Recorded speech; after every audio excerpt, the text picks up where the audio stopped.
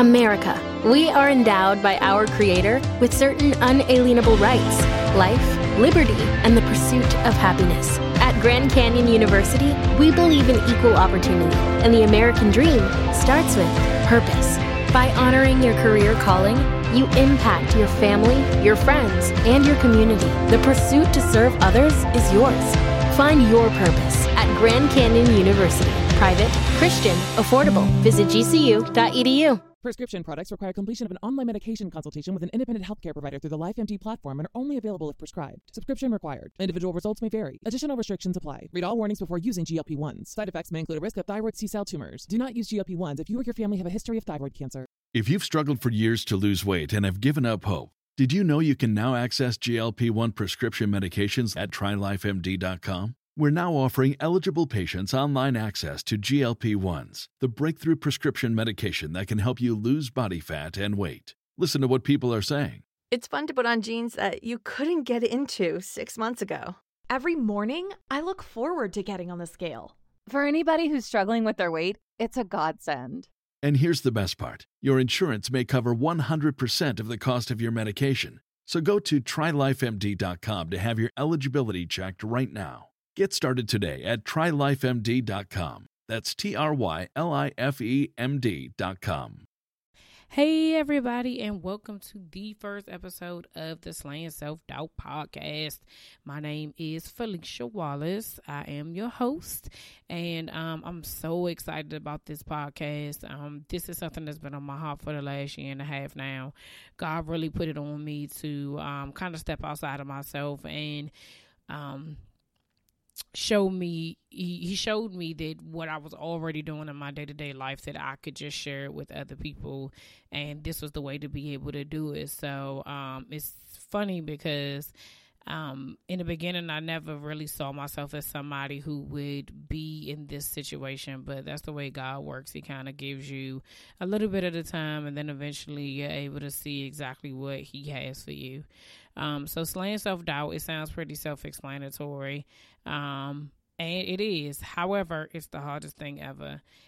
So the goal of slaying self-doubt, if anybody has seen my very, very, very first post on Instagram, was that, or not very first post, like the fourth post, my bad. But it says, God gave me a vision to help women overcome their fears and their doubt. And you know, I'm just a vessel. Like, that is legit exactly how it is.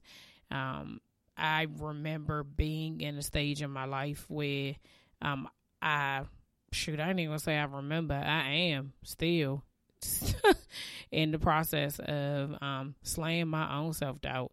5 to 10 minutes before trying to do this, like, I was just telling myself, do it scared, do it scared, do it scared. So I'm doing the scared, y'all. I probably recorded something, deleted it, recorded, deleted, recorded, deleted, recorded, deleted over and over again in the last like 20 minutes, just because I really didn't know where this was going to go or what it is that God wanted me to do. But I was told that today I needed to record my first episode, and so here we are, July 22nd at 7:08 p.m. I am recording my first episode. So let me just explain about slaying self-doubt and, you know, what God has shown me and how he has told me how this is supposed to work. So I'm the oldest of 2. I have a sister, and I think that sometimes being an older sibling, you kind of automatically get pushed into this leadership position of, like, you know, watch over your sister, make sure she's okay. And I don't even think that parents realize they do it, because I do it to my oldest son. Just like, oh, you're the oldest, you know, you need to make sure that this, that, and the third. And so I think for me that's probably where my leadership skills kind of kicked in. It was like I was in charge of her when no one was around, even though I had like mind control over her or whatever.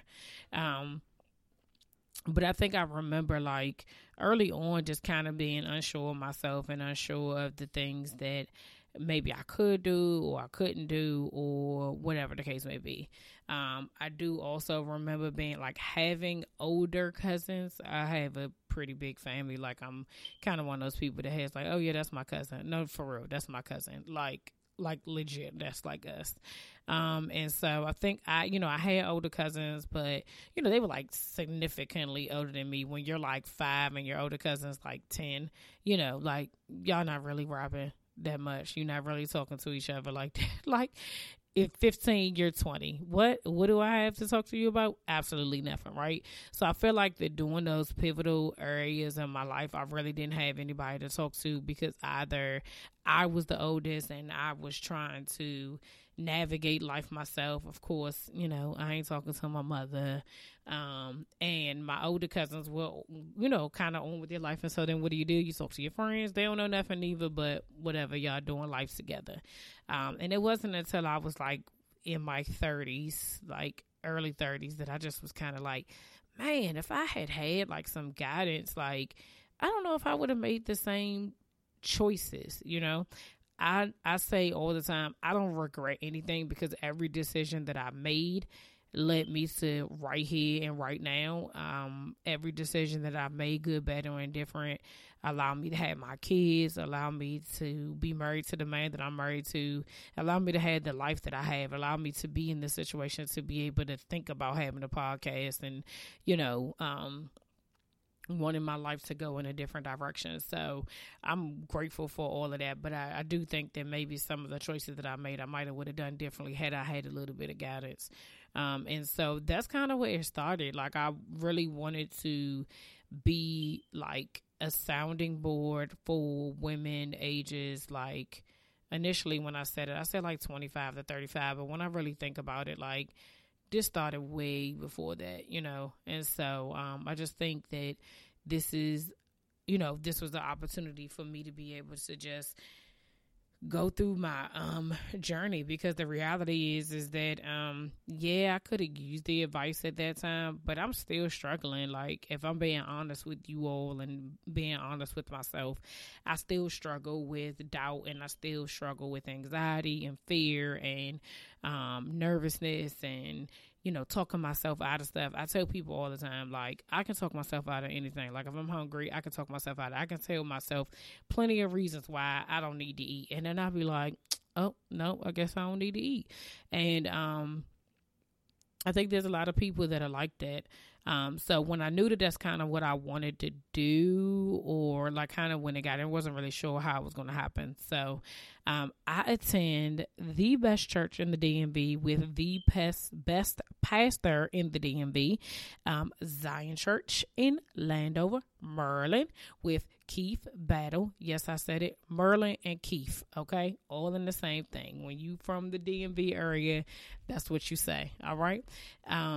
And so at Zion Church, we have what's called small groups, where it's a group of people, whatever the either the topic is or whatever the commonality amongst you all. You do life together in small groups of 12. And so I was asked in a group that I was in to facilitate and be the leader of a small group. And once I was kind of thrusted into that, because that's exactly what it was, but it's okay. I, was like, okay, I was pretty sure what I wanted to do. And so when I started it on a book I read, The Confident Heart by Renee Swoop, which was an awesome book, because it, like, the first chapter was like, dude, I'm not the only person that thinks like this. Like, word, like, I'm not the only person that's like nervous about everything, has anxiety about every decision that they make, can talk themselves out of anything. Like, man, like, I didn't feel alone. And so that was kind of the start of the small group. And then I would say maybe like 6 to 7 months into the small group, God just kind of told me, yeah, we're going to go in a different direction. Kind of the same thing, but just a little bit different. And so he told me to change the name to Slaying Self-Doubt. And I was just like, okay. And so I went ahead and I changed the name of it. And oddly enough, like, when I first had the name on it, the initial name, which was Confident Heart, and then I had, like, small group for women ages 25 to 35, like I just said to y'all. When I changed it to Slaying Self-Doubt, I just removed the ages. It just wasn't even a thought. And so it just opened up a new world, because all the women that are in my group right now say it was the name of the group. Like, I saw that and was like, yes, I needed to be a part of it. And so I just really allow God to just kind of lead me through that. Even though, you know, we've been, like, the group's been going on for a little bit, and I've been talking about this podcast for a while, and they've been super supportive. I'm still struggling, like I said. So slaying self, I mean, self-doubt is something that is real, and I think that it affects us in more areas of our lives than we want to give credit for. I definitely know that it affects me in my work life. It affects me in my parenting. It affects me in my marriage. It affects me in my self-care. It affects me in my confidence in myself. It affects me in, you know, maybe my, you know, education, my relationships with my friends. It's just that that fear of the what ifs, you know. And I think also another thing is that, like, social media plays a part in that as well, because I just, like, now just kind of looking how social media went from being something very fun and something that was supposed to be just like a tool for creativity and, or, you know, networking, or just something that just wasn't real. It became people's reality. And, you know, I found myself succumbing to that in certain ways, where I would just get consumed by it. Like, oh man, I'm looking at this person and what they doing, and how come I can't do it, and I wish I could do it, and I thought I would be able to do it, and, you know, all those things. And then it would be like, no, like, this isn't your life. Like, you need to get it together. You got real stuff to do. And I would just put myself in situations where I didn't think that I could really do anything more than what I was doing. And, you know, just leading the small group, being, you know, connected to Zion Church, being involved in other things as outside of Zion, just like listen to other sermons. So I listen to other pastors as well, but just opening my eyes to what could be just has really helped me to kind of propel to be able to get to just this point, to be able to even talk for however long I've been talking right now. You know, I don't even know how to use this little thingamabobber. I guess like 11 something minutes. So I wanted to kind of read to you in the beginning. I know that when we kind of start things, we want to know, like, the why. Like, when you start anything that you're like, feel like you're really, really passionate about, you need to figure out why you're passionate about it. What is it about it that makes you passionate? Because that's how you're going to connect with other people. That's how you're going to get other people to connect to you. And so I wanted to share with you my why, because after reading it, I was thinking to myself, like, dang, girl, like, shoot, this is good. So anyway, my why. So my why is that I know what it feels like to not feel worthy of God's grace. I know what it feels like to live in a sea of guilt, shame, self-doubt, lies, and distrust. I understand why people self-sabotage, because they don't think they deserve it. I also know how it feels to give it all to God and allow Him to work in my life. I know how to ask God to bring me back from a broken relationship, push through my brokenness, and do the work. I have openly witnessed God's grace and mercy over my life. I know and believe that I'm worth it. I'm slaying my self-doubt. So, when I read that back, like, I wrote this, I don't know, like some months ago. But when I read it, I just was like, man, like, self-sabotage, like, that's real, you know, not thinking that you deserve it. So there's a song by Lecrae called Worth It. And I think that was like the first song that just kind of like, not first song, I'll take that back. Like during this journey when I was kind of thinking about, you know, what I was going to do and how this was going to all work out or whatever have you, like, that was one of the songs that just was like, no, for real, like, you're worth it, and, you know, you can do this, and this is not hard work, and, you know, just pushing past your stuff. So I'm going to try to find the words to the lyrics of the song that kind of got me, because, oh, ain't that nothing? Hold on. Usually I can have the lyrics of the songs to come up, but this is not going to do it. Okay. So, anyway, this is odd because I'm sitting here trying to talk to y'all and it's on, I don't know. Can y'all hear it? Hold on.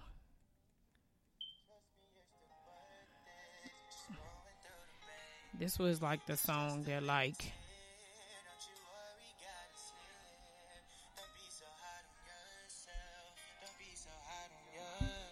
it's just a little dirt, it's just a little stain. Trust me, you're still worth it. Scrolling through the pain.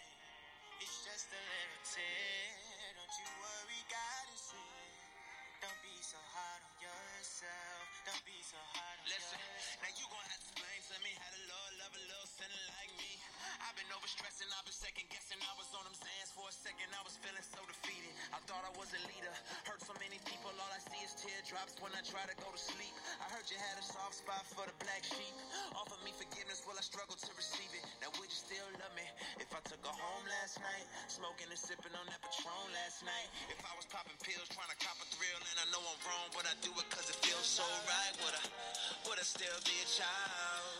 And would you still be around? If I'm sick of church and tired of praying, it's been a while, I'm hoping that you're patient. It's just a little dirt. This was my part, y'all. This was the part that I was like, yes, God. Trust me, you're still worth it. Going through the pain. It's just a little tears. Don't you worry, God is here. Don't be so hard on yourself. Don't be so hard on yourself. It's just a little dirt. It's just a little stain. Trust me, you're still worth it. Going through the pain. It's just a little tears. Don't you worry, God is here. Don't be so hard on yourself. Don't be so hard on yourself. She probably too hard on herself. She put the blame all on herself.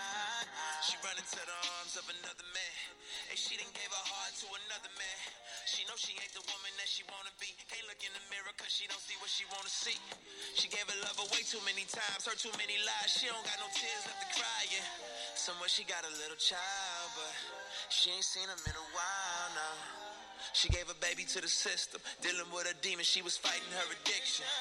And this is all fact, not fiction. Praying that the Lord can really fix it. Said the last time was the last time, but the last time got a feeling like the devil's mistress. But listen, it's not easy. You gotta face yourself. Truth is, I don't deserve not one bit of help. Promise that you'll love and never leave. Once you've seen all of me, it's just so hard to believe that all but for grace. Trust you more. Trust you more. Love you more. All but for grace. Trust you more. Trust you more. To know I'm yours. Oh God. All but for grace. Trust you more. Trust you more. Love you more. Love you more. Listen, when I tell you that when I heard that song, I was like, word? Like, oh my gosh. So, no, you know, of course, every part of this song just is not applicable to me. However, the part, Kirsha's part with it's just a little dirt, it's just a little stain. Trust me, you're still worth it. Just going through the pain. It's just a little tear. Don't you worry, God is here. Don't be so hard on yourself. Don't be so hard on yourself. And then as they go down to the bridge, it's not easy when you got to face yourself. Truth is, I don't deserve no one bit of help. Promise that your love never leaves. Once you've seen all of me, it's just hard to believe. But for God's grace, but for grace. That song was like, I like played it on repeat over and over and over again. I feel like I needed more of the song. Like it definitely should have been longer than what it was, but whatever. Lecrae, if you want to like do a, you know, Lecrae and Kier and Jawan Harris, is that the other guy's name? Yeah, if y'all want to do like a remix to have it go a little bit longer, think that's a great idea. But I literally was just like, oh my God, like, we've all been in that place when we just feel like we don't deserve God's grace. We don't deserve God's love. We don't deserve God's anything. And we think that because we've fallen short of whatever it is he's asked us to do, we're not being nice to the person we should be nice to. We're not being honest. We're, lying. We're drinking. We're having, premarital sex. We're being promiscuous. Whatever the deal is, we, doing drugs. Like, we feel like that we still don't deserve it. And I just remember during that time before I really gave it all to Christ that I, felt like that. Like, I didn't deserve to be his child. I didn't deserve to have his grace. And I would self-sabotage, like, whatever that looked like, whether it would be to, go out and partying and drinking, go out and, meeting guys or being in these these relationships that I knew were not going anywhere, because I felt like I didn't deserve better. And it wasn't until later on in my life where I just kind of got to a point where I was like, I really deserve more than what it is. But, prior to that, it was a struggle. Like, it was hard, like, trying to navigate it by yourself. And I just couldn't, I mean, that was like the 90s, if I'm not telling my age too much, but that was like the 90s. And I don't think it's nearly as hard. Yeah, it's got to be way worse now. I'm pretty sure of it. Just because of the accessibility that kids have to, like, social media and all those things. Like, if you wanted to bully somebody, you had to, like, legit go to school or, like, talk to somebody on three-way, like, for real. Like, this whole FaceTime, Snapchat, all that other stuff. I need to get it together. My kids are 10 and 8, and I'm just going to be lost in the sauce by the time they get to teenage years. And I'll be like, what kind of app y'all using? The Instagram, the Twitter? But I really just like I said, just reading my why and just knowing, like I said, I know what it feels like to not feel worthy of God's grace. And the crazy part is that, so I was listening to the last 9 series of Transformation Church, Pastor Mike Todd, Grace Like a Flood. And he states that grace is, undeserving, unwanted, unmerited favor of God. Like, no one deserves it. You don't have to earn it. There's nothing you can do to get God's grace. He gives it willingly and lovingly.